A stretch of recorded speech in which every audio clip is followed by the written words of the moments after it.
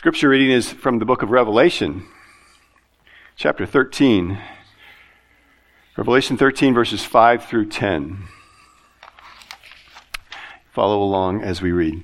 And the beast was given a mouth, uttering haughty and blasphemous words, and it was allowed to exercise authority for 42 months. It opened its mouth to utter blasphemies against God, blaspheming his name and his dwelling, that is, those who dwell in heaven. And it was allowed to make war on the saints and to conquer them. And authority was given it over every tribe and people and language and nation. And all who dwell on earth will worship it, everyone whose name has not been written before the foundation of the world in the book of life of the Lamb who was slain. If anyone has an ear, let him hear. If anyone is to be taken captive, to captivity he goes. If anyone is to be slain with the sword must he be slain. Here is a call for the endurance and faith of the saints. Let's pray. Father, now as we move into the worship of the Word, the preaching of the Word, we pray that your Spirit would be working as our pastor preaches, as we listen, that we would hear from you this morning, that we would learn and be instructed, rebuked, corrected, and trained in righteousness, that we may be equipped for every good work. Bless our time now, Lord, as our pastor comes. In Jesus' name, amen. Grace to you this morning. It's good to be here together. Tribulation, pestilence, coronavirus. Pete gave me something he thought that I might need this morning, so I thought I might get that out and put this on for you. I don't know if I get to keep this or not, Pete. Okay, it's going on eBay. I'm going to get that on there. And seriously, this is out of my comfort zone. This isn't something that I normally would like to do. I'm not a Al Mohler and the Daily Briefing. I'm not good on commentary of those kind of things. I do not like sensationalizing things, capitalizing on current events. Those are just cheap promotions that, try to boost attendance of a church and come out for this, come out for that. And what happens when a church falls into those things, when their quest to be relevant and to get, the current events, to get people interested to come out, usually what happens is it happens at the expense of healthy, sound doctrine. And then the church's quest to become relevant ultimately become the most irrelevant institution in the world when you abandon sound theology. I was thinking of some of the past fears. It sounds like there's a huge leak over there, but I'm assuming they're just draining the baptismal. I think back like over the Y2K. Some of you are old enough to remember Y2K. Oh man, all the fear that was going on about that. I wonder how many people listen to sermons about Y2K. I don't think anybody does. Or 2004, it was the SARS. SARS was everywhere. I don't know how many pastors capitalized on SARS and had messages, but I don't think anybody is looking up sermons about SARS. So that was my skepticism about the coronavirus. This too will pass. The difference is this. The coronavirus, SARS, it is pestilence. And pestilence is in the Bible. It's in the Bible a lot more than what I realized. And it has to do with the tribulation. And since we've been talking about the Antichrist and by association, the tribulation, now is probably the best time to address something like this. The coronavirus is the news. That's what's on the news. I heard, yesterday, the first confirmed cases in Kansas and now in Missouri as well. There's no need for me to elaborate on the virus itself or talk about where it came from or, what to do. There is a lot of fear, and there's a lot of fear-mongering going on. creating fear. And of course, the media has certainly had a hand in that. I think they have vested interest in that. There are political interests in that. But even more so, it is really capitalizing, I think, on an underlying fear that humanity has, the fear of death. And the reality, this could be it. This could get us. And it's scaring people. The question that I want us to think about, I really did not want to do this. I was not going to do this. I was ready to be done with the Antichrist. I was ready to be done with eschatology and move on. And actually, when the announcement came out, my wife took a screenshot of it. She thought I'd been hacked. She's like, "What in the world are you doing? This isn't like you," because it's not like me. I don't like to do these things. But I do think it is important that in the midst of something like this, we ask ourselves, how do we think about this as Christians? How do we react to this? How do we live? I heard one particular source that this coronavirus is God's judgment on China because of their recent crackdown on the church, and that God is judging them. There was a pastor in New Zealand, Brian Tamaki, who proclaimed that, quote, tithe-paying Christians are protected from the coronavirus by Psalm 91, which Psalm 91 says, "You will not fear the terror of the night, nor the arrow that flies by day, nor the pestilence that stalks in the darkness." And I looked really close into the Hebrew, and I couldn't find anything that said anything about paying tithes in Psalm 91, but Pastor Tamaki said, if you're a tithe-paying Christian, you will be protected from the coronas. He said, because viruses travel through the air controlled by satanic spirits, only Christians covered by God can avoid being affected. There's all kinds of stuff out there. Tribulation, pestilence, coronavirus. How then shall we live? And that's what I want to do. I want to start with tribulation. Is coronavirus part of the tribulation? I want to look more specifically at pestilence that is in the tribulation that we know of in the Bible. And then finally, what do we have to do? What do we do with this coronavirus? So I want to start by looking at tribulation particularly.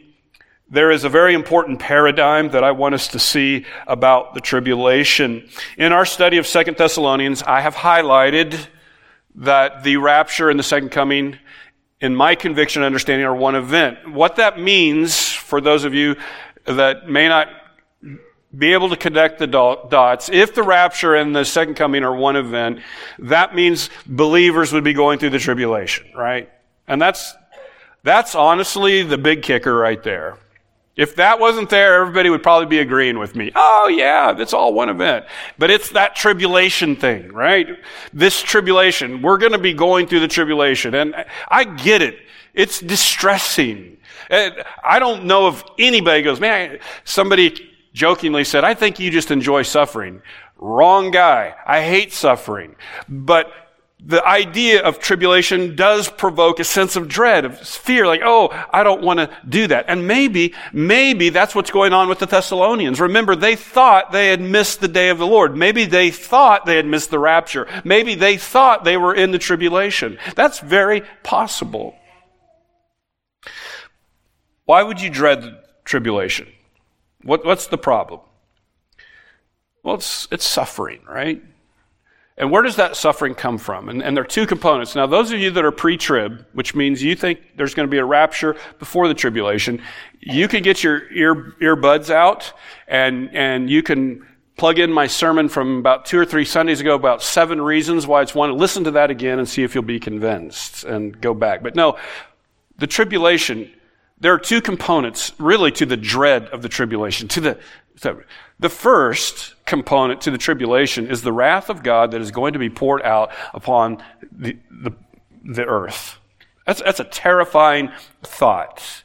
It's a wrath that will be cosmic, celestial, angelic, never before seen proportions. Jesus said in Matthew 24:21, there will be great tribulation such as has not been from the beginning of the world until now, no, and never will be. And those judgments, that wrath of God is categorized for us in the book of Revelation in 7 trumpets and 7 bowls. God's pouring out His wrath on the earth. And it's utterly terrifying. If you haven't read Revelation again, read it. It's dark. It's scary. But there is another wrath that makes up the component of the tribulation. Not only the wrath of God, but you have the wrath of the Antichrist that is unleashed against the saints.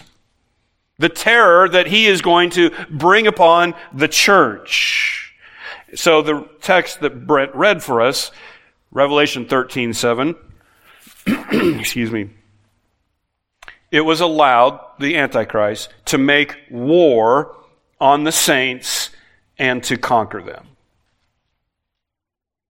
Where does that come from? Daniel 7:21. I looked, this horn made war with the saints and prevailed over them.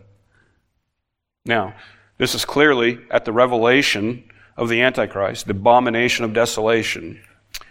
He's making war against the saints. And unless there's some type of mass conversion in the tribulation, which I don't think there will be, that's us. He's making war against the saints, against believers, against Christians. Now, what I want to make clear on in these two components, the wrath of God and the wrath of the Antichrist, believers, saints, will only experience one of those. We will experience the wrath of the Antichrist. We will experience persecution. That's going to happen. I don't see any warrant in Scripture that says, when this persecution breaks out, I'm going to rescue you from this persecution, because that would really make a mockery of the persecution that's going on all around the globe right now. When you hear what is happening to believers right now in places like China, in places Pakistan or India, and the things that are happening to them, their arrests and their tortures and their beheadings and all those things, they are not experiencing anything more than what the Antichrist can do. They're not being raptured from that. There is nothing in Scripture that, when this happens, I'll save you from this suffering. We're not to fear that wrath. In fact, Jesus said, don't fear those who can kill the body, but can't kill the soul. Fear him who can destroy both in hell. So we're going to experience persecution. We're already experiencing persecution, and the Antichrist can't do anything more than kill us. That's the worst he can do. So we will experience that component in tribulation. We will not experience the wrath of God. We will not experience. Remember, there's two components. God pouring out his wrath on the earth, all those terrifying things, and the wrath of the Antichrist. Guarantee you would much rather face the wrath of the Antichrist than the wrath of Almighty God. Paul categorically tells us in the first letter, 1 Thessalonians 5:19. Listen to what he says. For God has not destined us for wrath, but to obtain salvation through our Lord Jesus Christ. Whose wrath? God's wrath, no doubt. God, we are not destined for God's wrath. That is right in chapter 5, where he's talking about what's going to happen at his coming. And it brings comfort. You are not destined for this wrath of God. Now, to be honest, many people would see 1 Thessalonians 5:19 as a proof text for the rapture, because God is going to take us out. He's not going to let us experience the wrath of God in that way. And I get it. That's legit. That's not some heretical understanding. That's a possibility. But there is an alternative to this. And that alternative is that God protects us in the midst of that wrath, that God exempts us from it. It's around us. We need to understand, if you don't already, when people preach from the book of Revelation, when they study it, they do so with a set of presuppositions. They do so with a paradigm already established. You don't come to the book of Revelation and you're preaching it and you're like, you come and you already have your mind made up whether there's going to be a rapture before the tribulation or after. You already have your mind made up whether there's a distinction between Israel and the church or not. You already have your mind made up whether there's going to be all mill, pre-mill, or post-mill. You read and interpret the book of Revelation through that paradigm. That's just the way it is. I would suggest to you that it would be wise for all of us to consider. I do it. Everyone does it.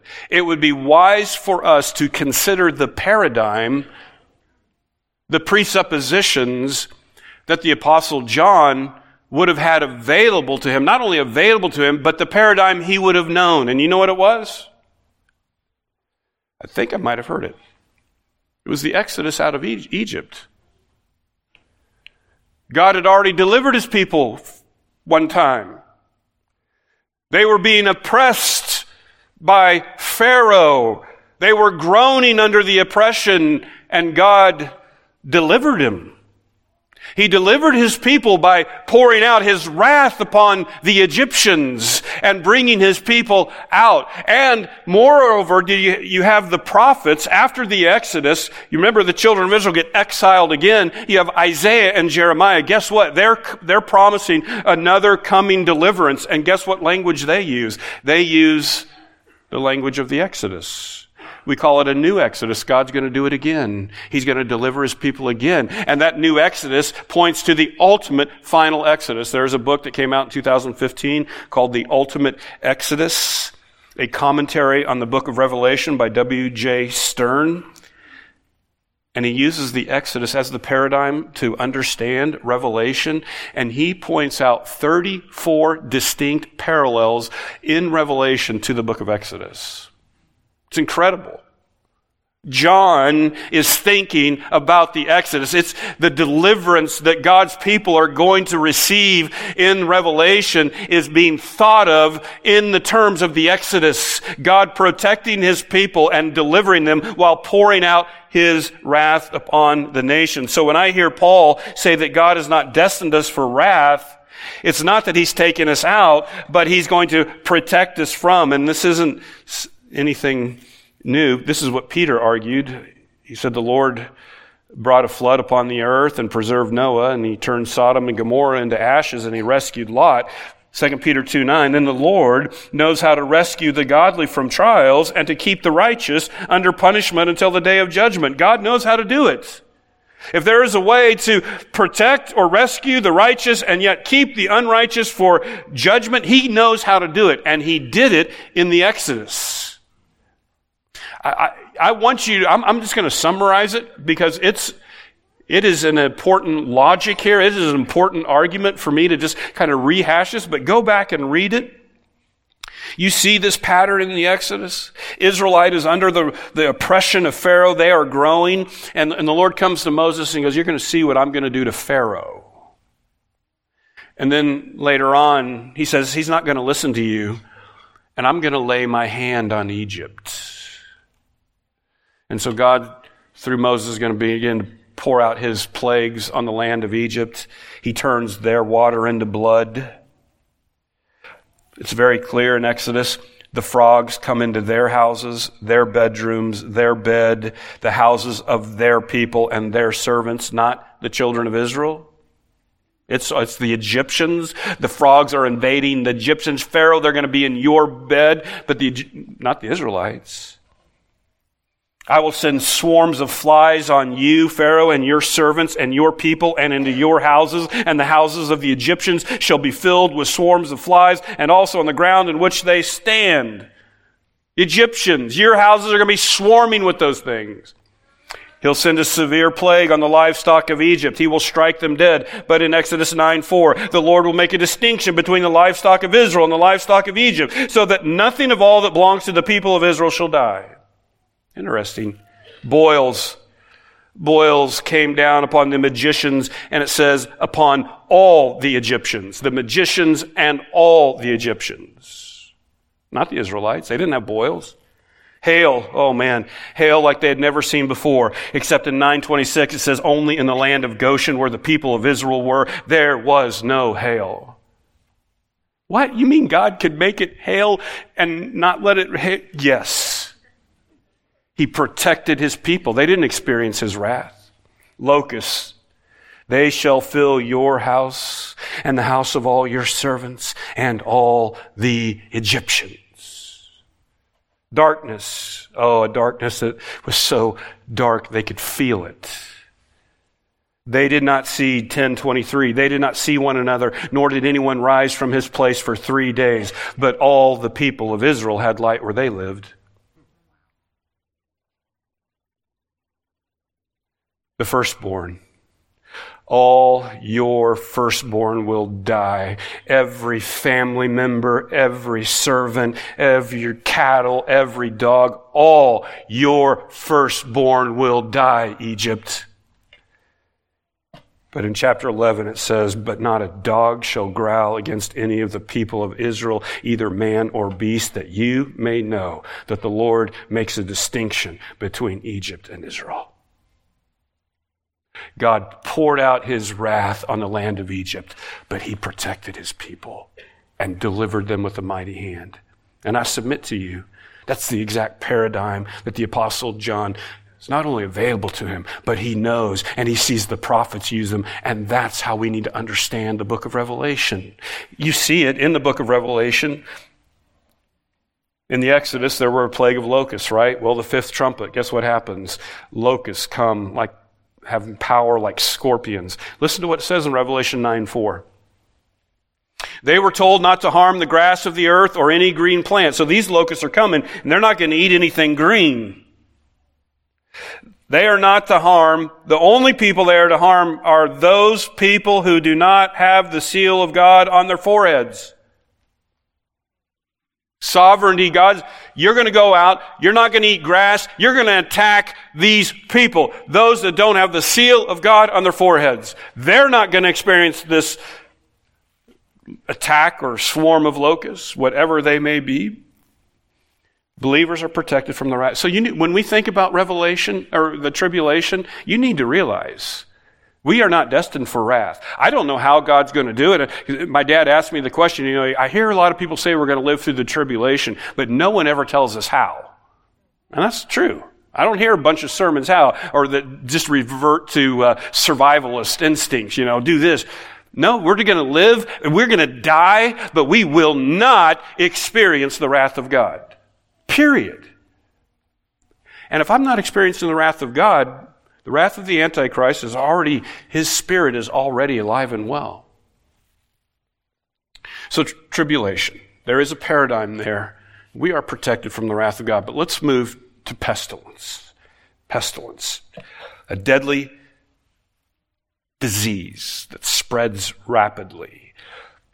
Pestilence is not something that the Bible is unfamiliar with. In fact, it's found over 55 times in the Bible, most in the Old Testament. What's striking about this word pestilence? In almost every occurrence in the Old Testament, it is a judgment sent by God. A judgment sent by pestilence isn't just some rogue viruses that God sends pestilence. He sends it upon Israel's enemies. Some people think when God struck down Sennacherib and his armies, it was through pestilence, dead overnight. The book of Habakkuk, God has told him that the Babylonians are going to come and they're going to judge the people of God, and Habakkuk is mortified. You're bringing ungodly people to judge what are you doing? And God has to reveal himself to him, and he says, well, you just wait and see what I'm going to do to the Babylonians. And it says in Habakkuk 3:5, God reveals himself. He comes out of his throne, and it says, before him went pestilence and plague followed at his heels. Before him, he sends pestilence. Behind him, he leaves plague. This is God. Perhaps the most striking thing about pestilence in the Old Testament is that if you look in Leviticus and in Deuteronomy, remember God, he gave the blessing and the curses. If you keep the covenant, you're blessed. If you don't keep the covenant, you're going to be cursed. One of the explicit, repeated curses of the covenant breaking was God's going to wipe you out by pestilence. He's going to send pestilence. And the overwhelming occurrences of the word pestilence in the Old Testament are in the prophets like Isaiah and Jeremiah, where God is sending pestilence upon his people for covenant breaking.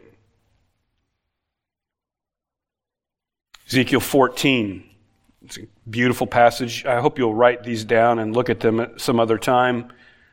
Ezekiel 14, the doom of Jerusalem has been sealed. God is going to just wipe this city out. He's wiping out Judea.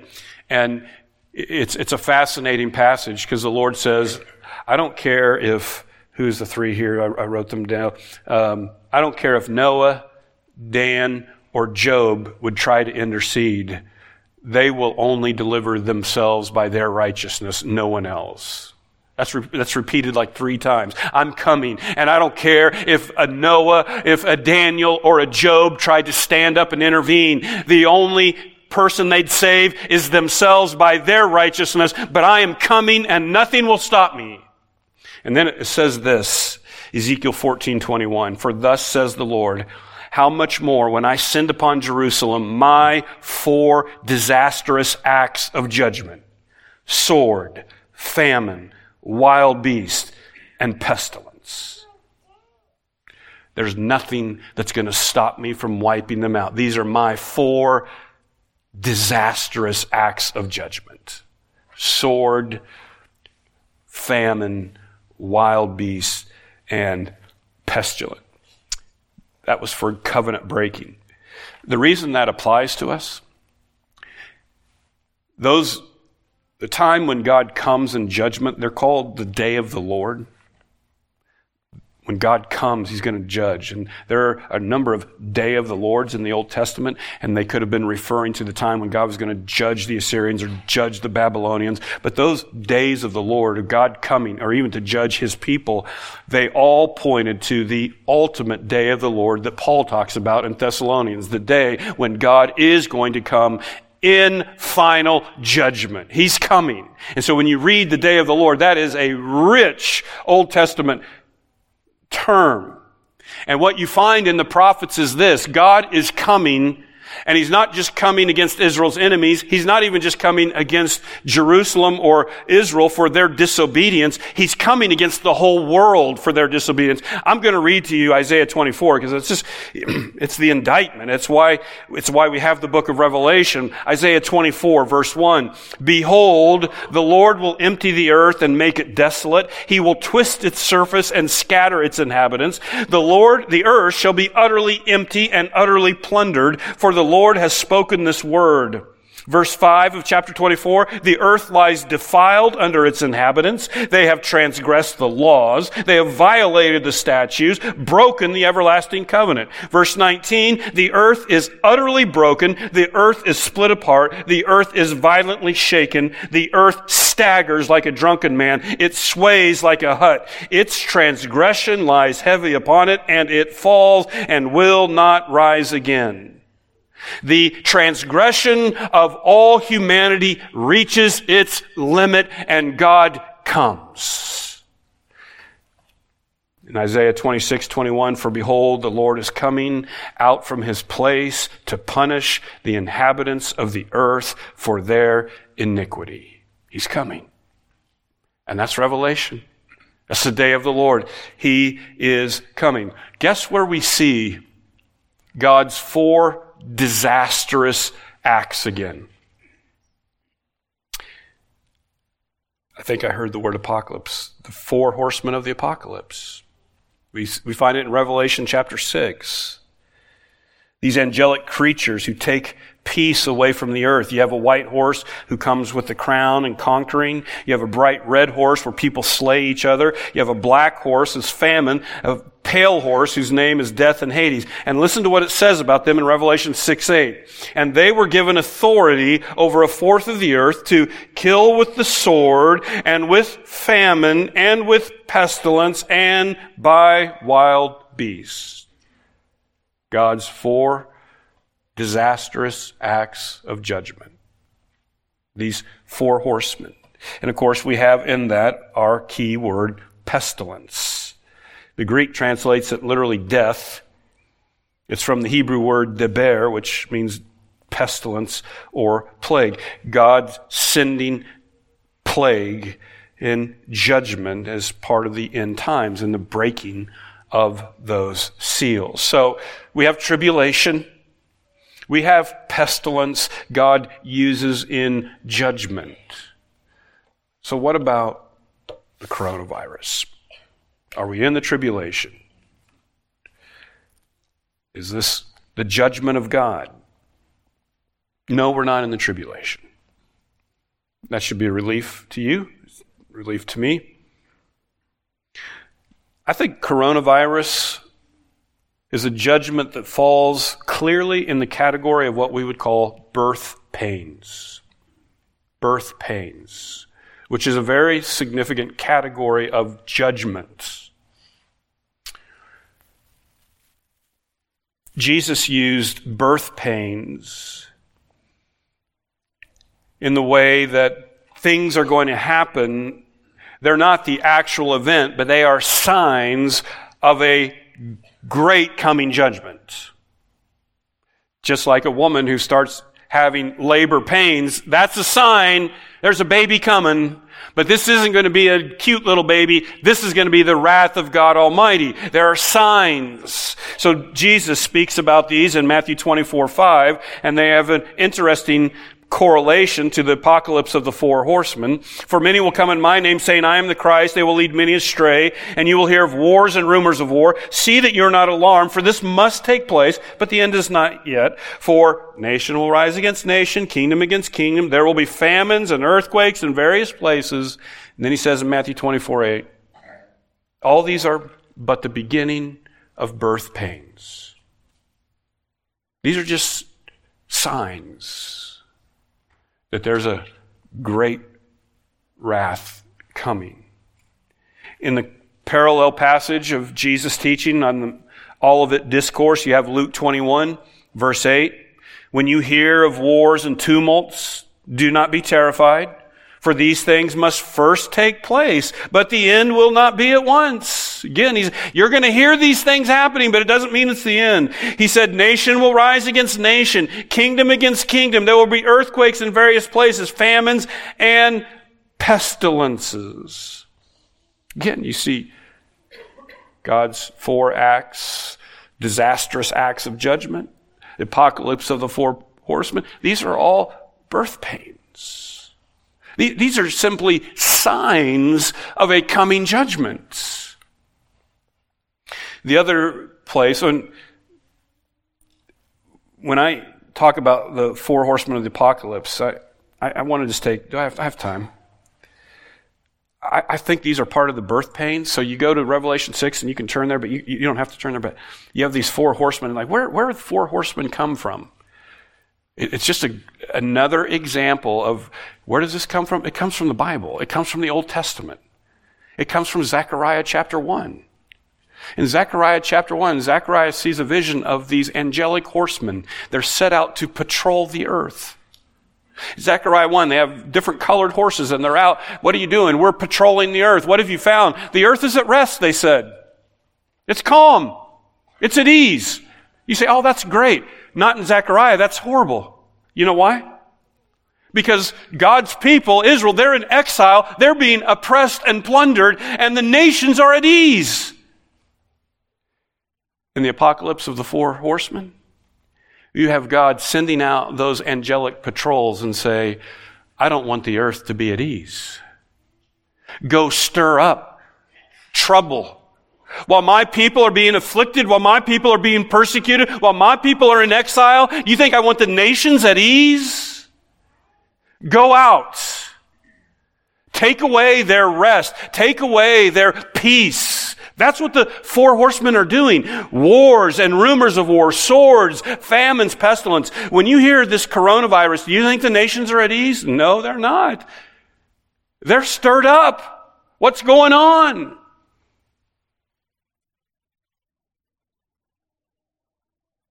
Another place where we find birth pains is Romans chapter 8. It's a description of the curse that the whole created order is under. Romans 8, the whole creation is in bondage to corruption, groans in pains of childbirth. Now, this may be a childbirth of just waiting for the redemption, or it could be waiting for God to come and judge evil, but it's still this childbirth that the creation is in bondage to corruption. The whole of humanity is under this curse of corruption and death. All of humanity. And guess what? Believers are too. We're getting old and gray hair and our ears, we can't, and we start getting farsighted. We start doing this because our bodies are breaking down and we get things like cancer and diseases and MS and the flu. We get the flu. I'm not a scientist, I'm not a biologist, but I know this much. The coronavirus is a virus and the flu is a virus. I don't think I've heard anybody ever make the claim that Christians won't get the flu virus. Why all of a sudden are we saying, oh, Christians won't get the coronavirus? That's insane. I don't think coronavirus means we're in the tribulation. So what it means is these are birth pains. These are signs of a coming judgment. So how do we respond to this? How do we live? That's what I want us to I want us to go out and because, honestly, it does. I don't want to get coronavirus. I don't want to get the flu either. How do we live, though? And there's a lot of people unsettled to hear that it's right yesterday, Johnson County, St. Louis, it's coming. What are we supposed to do? Are we supposed to cancel school? Should we cancel church? How are we supposed to interact? How are we supposed to live? I think that's an important question. Well, a couple of things, 1, 2, 3, 4 things I want us to lay a foundation of, okay? To guide us in this, what we are going to do and how we're going to act. And the first, let's just lay a very firm foundation. We need to remember that God is absolutely sovereign. God is in control. Like Dr. Sproul used to say, there is no maverick molecule if God is sovereign. There's not even the smallest little molecule out there that can do anything outside of His sovereign control. God knows exactly where the virus began, how it is spread, where it's at right now. I mean, just to think God on His radar knows exactly where the virus is, controls exactly where it goes, could keep you in it, could put you He has it all under control. Plagues aren't new. Things like this aren't new. They've happened all throughout history. In fact, that's, again, why I think we are living in the last days, and we've been living in the last days since the resurrection of Jesus Christ. That's why the Apostle John says, we know it is the last hour. Right now, and it has been for the last 2,000 years, the horsemen are stirring up the nations. There is famine and pestilence and wars and rumors of wars. And it's been like that for 2,000 years. During Martin Luther, during his era, there was a horrible outbreak of the plague. Charles Spurgeon, there was 2 outbreaks of cholera. People were dying left and right. During the plague that broke out in Germany, Martin Luther actually, because of all the worry and fear, actually wrote a little pamphlet entitled, Whether One May Flee from a Deadly Plague. Can we flee from this? As Christians, what should we do? Can we run? Can we hide? And it's really a practical document. You should check it out. He basically says whether you flee or not, he said that's up to you and your faith. The weak or may want to flee. If you're strong, you want to stay. It's basically a matter of Christian liberty or Christian conviction. But he said this, if it is God's will that evil come upon us and destroy us, none of our precautions will help us. Everyone has to take this to heart. God's sovereign over this, and if it doesn't matter whether you flee or not. If you have your Bibles and you're in Revelation, I'd like you to turn back to Revelation 13. Revelation 13. This is in the period of the tribulation. This is when the Antichrist is waging war against the saints and conquering them. Verse 7. I want you to see what John says in verse 9. If anyone has an ear, let him hear. If anyone is to be taken captive, to captivity he goes. If anyone is to be slain with the sword he must be slain. What? What is this? What are you talking about, John? Well, interestingly enough, it's not just an allusion. It's a quote from Jeremiah. In Jeremiah 15:2. Maybe some of your Bibles have that cross-reference there. God is going to judge Israel. He's going to judge them for their rebellion. And they asked Jeremiah, where shall we go? So if this is where shall we go? Listen to Jeremiah 15:2. You shall say to them, thus says the Lord, those who are for pestilence, to pestilence, those who are for sword, to the sword, those who are for famine, to famine, and to those who are for captivity, to captivity. But where do I go? Well, those of you that are destined to pestilence, you're going to die of pestilence. Those of you that are destined to sword, you're going to die by the sword. Those of you that are destined for captivity, you're going to go to captivity. That's what's going to happen to you. What's fascinating is John takes that verse, applying it to us, those of us who are going to be facing the wrath of the Antichrist. He leaves out pestilence and famine, and he only includes those that are destined to the sword. To the sword you're going to go. Those destined to captivity you go. The point, he leaves out pestilence, because we're not going to be facing pestilence or famine, because that's God's judgment on the nations, but we will face the wrath of the Antichrist. And if God has ordained you to be arrested, you'll be arrested. If God has ordained that you're going to be a martyr you will be. It's under God's sovereignty. You see that? I mean, it's a beautiful thing. God is absolutely in control. No protective measures, no survival kit, no armed resistance is going to stop God's sovereign plan for your life. So if you're thinking, man, I'm ready for the Antichrist, it's not going to stop it. That's not going to work.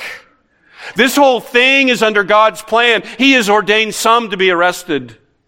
He will ordain some to be martyred, and you will be martyred. This isn't fatalism. I love what G.K. Beale says. With such discernment, they should be strengthened to endure their destiny of captivity, in prison, or even death. You're going to face this. You understand it. Which really is my second point. We're God's sovereign. So what are you going to do? If God is absolutely sovereign, He's in control, well, look at the end of verse 10. All this is going to be ordained by God. He can protect me from this virus or not. And I'm obviously extrapolating verse 9 or verse 10 there, what's happening in the tribulation to all of life. God is absolutely sovereign. And if He has ordained something to happen, like Martin Luther said, there's nothing you're going to do to stop that, including coronavirus. So what happens? How do we live? God is sovereign. Here is a call for the endurance and faith of the saints. It's the encouragement. First of all, don't compromise and bear up under this. You need to endure this and hold fast your faith in God who is in control. Here is a call for the endurance and faith of the saints. This is the way we face all suffering. This is the way we face all trial and tribulation. This is what Peter said. We should suffer according to the will of God and entrust our souls to a faithful Creator. We need to understand this. Getting the coronavirus, it would be no different than getting MS or rheumatoid arthritis and be confined to a wheelchair for over 10 years. That's God's sovereign. No one signs up for MS. That's all part of God's sovereign working in our lives. What do you do when that happens? What do you do if you get cancer? It's a call for endurance and faith of the saints. That's what it means. It means you hold fast. You endure. You know God is good and you believe Him and He's going to strengthen you and you hold on.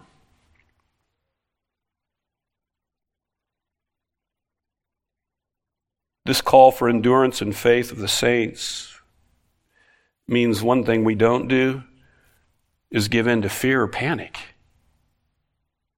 We really should not be fearing this virus. And I'm not saying you don't take ordinary precautions. I'll sell you my mask after church if you want one.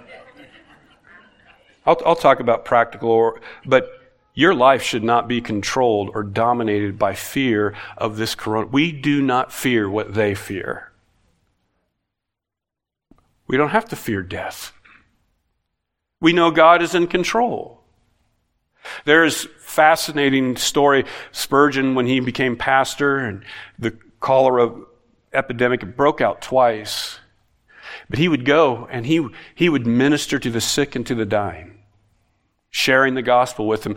And this was happening, people were dying and getting sick all around him, and he would be late into the night, and he was bone tired and getting discouraged. And I'm sure his wife was concerned because he could bring it home. And he's coming home one night, and this tract, this newspaper blew in, and you know what it had on it? He picked it up and it started reading, and it had Psalm 91:5 on it.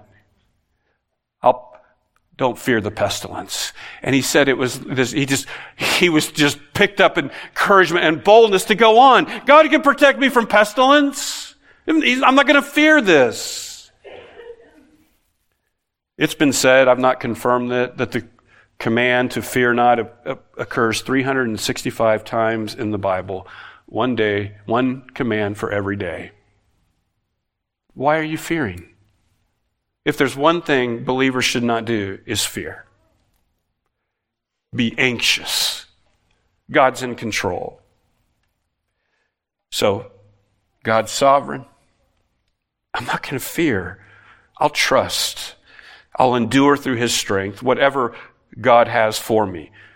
Thirdly, what do? We need to recognize the unique opportunity we have to bear witness not only to the coming judgment, but to the gospel of Jesus Christ. This is a unique opportunity.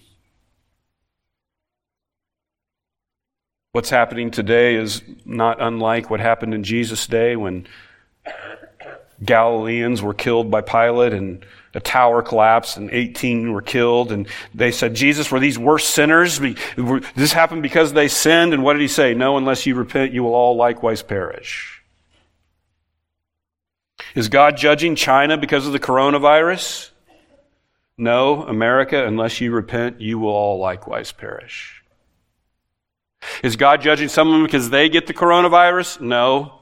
Unless you repent, you will all likewise perish. It is a testimony of the coming judgment. Look at you. You see this? There's something coming, and if you don't repent, it will happen to you. The coronavirus is a unique opportunity to bear witness to the coming judgment of God. There is an excellent article in Banner of Truth. I want to just read this to you quickly, this small paragraph. The coronavirus should impress upon us afresh that this world is passing away, that history is not going around in endless circles, but heading towards a great and terrible day of judgment. It should drive us to pray and to witness to the loss around us with ever greater urgency. This virus is no respecter of persons. It cannot be contained. There is no vaccine. The world is at its mercy. How much more terrified should people be of the judgment of God when it sweeps over them suddenly, unstoppably, affecting every person who has ever lived, no matter where in the world they are. This pandemic and every pandemic is a small, pale shadow of the ultimate judgment of God. The article went on to say there is a vaccine for God's judgment. There is a cure, and it's found only in the Lord Jesus Christ. And we have it. We have it. I've said before, to me, it's pretty obvious that our evangelistic efforts in the United States are not very effective. We definitely don't see a lot of people coming to Christ. And I think we need to recognize that this message that God loves you so much and He just wants you to accept Him is largely falling on deaf ears. Mainly because people are already pretty convinced God loves them. They're not struggling with that. And so when we come and say, hey, God loves you, just accept Him, they're good. What's not being done in evangelism today is preaching judgment. People are at ease. People aren't being stirred. But you know what? Corona's changing that. They're getting stirred up. They fear this thing. During the cholera outbreak, listen to what Spurgeon said. If there ever be a time when the mind is sensitive, it is when death is abroad. I recollect when I first came to London how anxiously people listened to the gospel, for the cholera was raging terribly. There was little scoffing then. It's an incredible opportunity. People are scared to death. Their fear of dying. We can preach the gospel. And there was an article in World Magazine. Guess what the underground church is doing in Wuhan, China right now? They're handing out masks and gospel literature. They're preaching the gospel. That's incredible. There's viral videos of them going out and doing this. They're not afraid. They're going out and preaching the gospel, and people are getting saved. So we have to recognize the opportunity. We need to realize that this is an opportunity to, it is hard when you're sharing the gospel to just go up and say, hey, if you were to die, would you go to heaven? And they're like, whoa, what are you talking about? But now with Corona, it's right here. People are afraid of it. What will happen to you if you get Corona? Are you ready to meet God? It's a simple thing. Incredible opportunities that we have. Finally, God's sovereign. We're not going to fear. We have incredible opportunities to preach the gospel. We also, fourthly, have a unique opportunity to love one another. Love one another. In Wuhan, the church is actively involved in helping the medical workers. They're feeding them. They're visiting those in quarantine. They're bringing food to them. They're preaching to the church members that are in quarantine. They're bringing them food. They're ministering to them. They're praying for them. They are showing love. Jesus says, by this all people will know that you're my disciples if you have love for one another. What happens if someone gets coronavirus in our congregation? What happens if they get quarantined? That's our brothers. This is our family. We don't just abandon them. We don't say, stay away from us. We want you to stay away from here. We'll come to you. But we have to show love to each other. We're not going to fear the same things. 1 John 3:16, listen to this. This is, man. John says, by this we know love, that he laid down his life for us. And we ought to lay down our lives for the brothers. Christianity gets real now.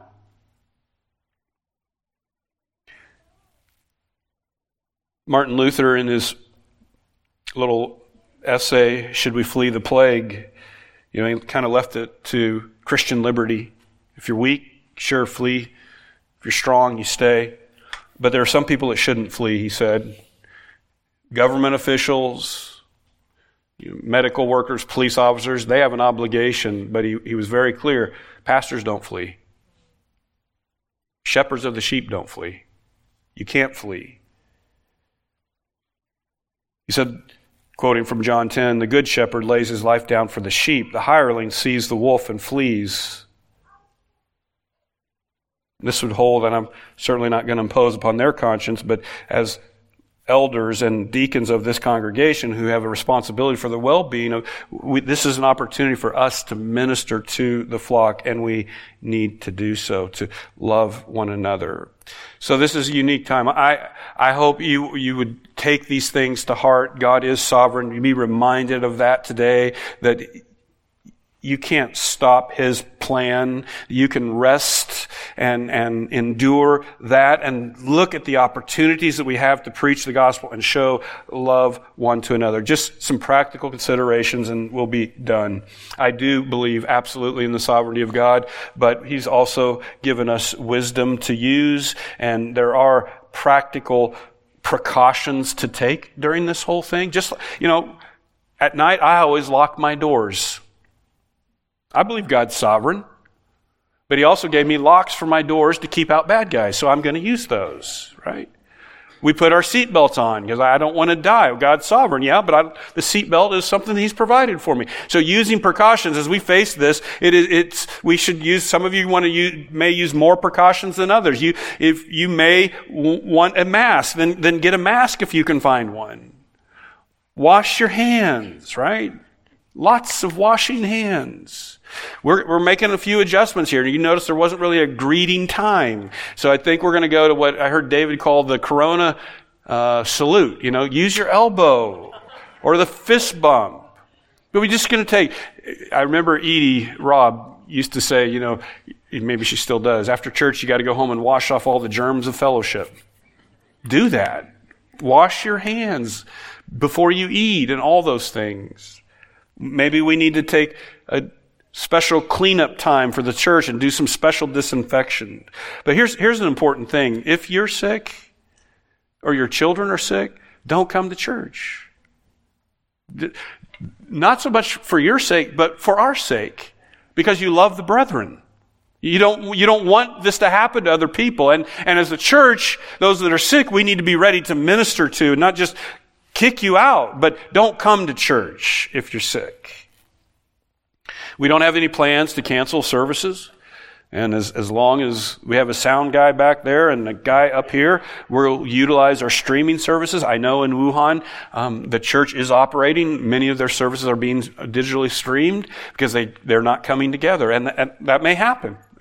But I praise God that we're equipped to do something like that should we have to do this. Ultimately, just be ready. Be vigilant. Be ready to give a defense for the hope that is in us. I'm not going to fear this. I'll tell you why I don't fear this. Because we know the one who conquered death. We know the one that trampled death. Where's your sting, death? He's taking it away. That's why Spurgeon and those guys can go in and minister, because dying isn't loss. For the believer, dying is gain. We don't fear death the way the world does. He has died for our sins. He's qualified us for the inheritance, and we have this great hope that he is coming again. So folks, when you leave here today as a believer, this is not a day to express panic and anxiety and fear. Today is the day to proclaim our hope and confidence in Jesus Christ. And be light to this world of the hope that we have. And so I thought it would be very appropriate we go out this day singing that great hymn, that great song, "Oh, praise the name, the one who conquered death." So I'm going to ask you to stand. I will pray.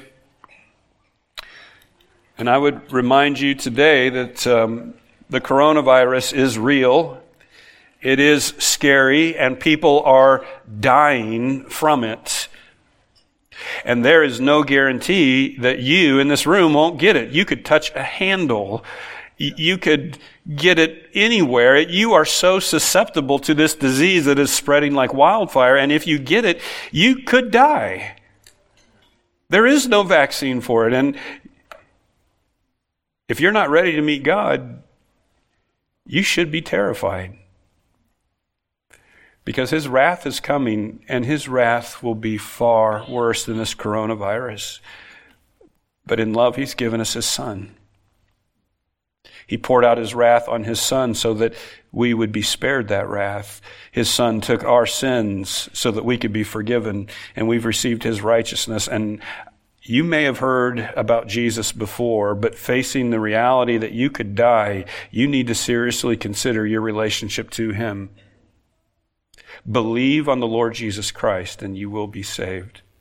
Father, thank you for your word. I thank you that we have the confidence that you are in control of all things, and we can rest. And there really is no reason to fear. I pray that you would give us opportunities to proclaim the gospel. This day when people are nervous and shaky and maybe listening, this is from you, Lord, to shake the nations from their ease, from their rest.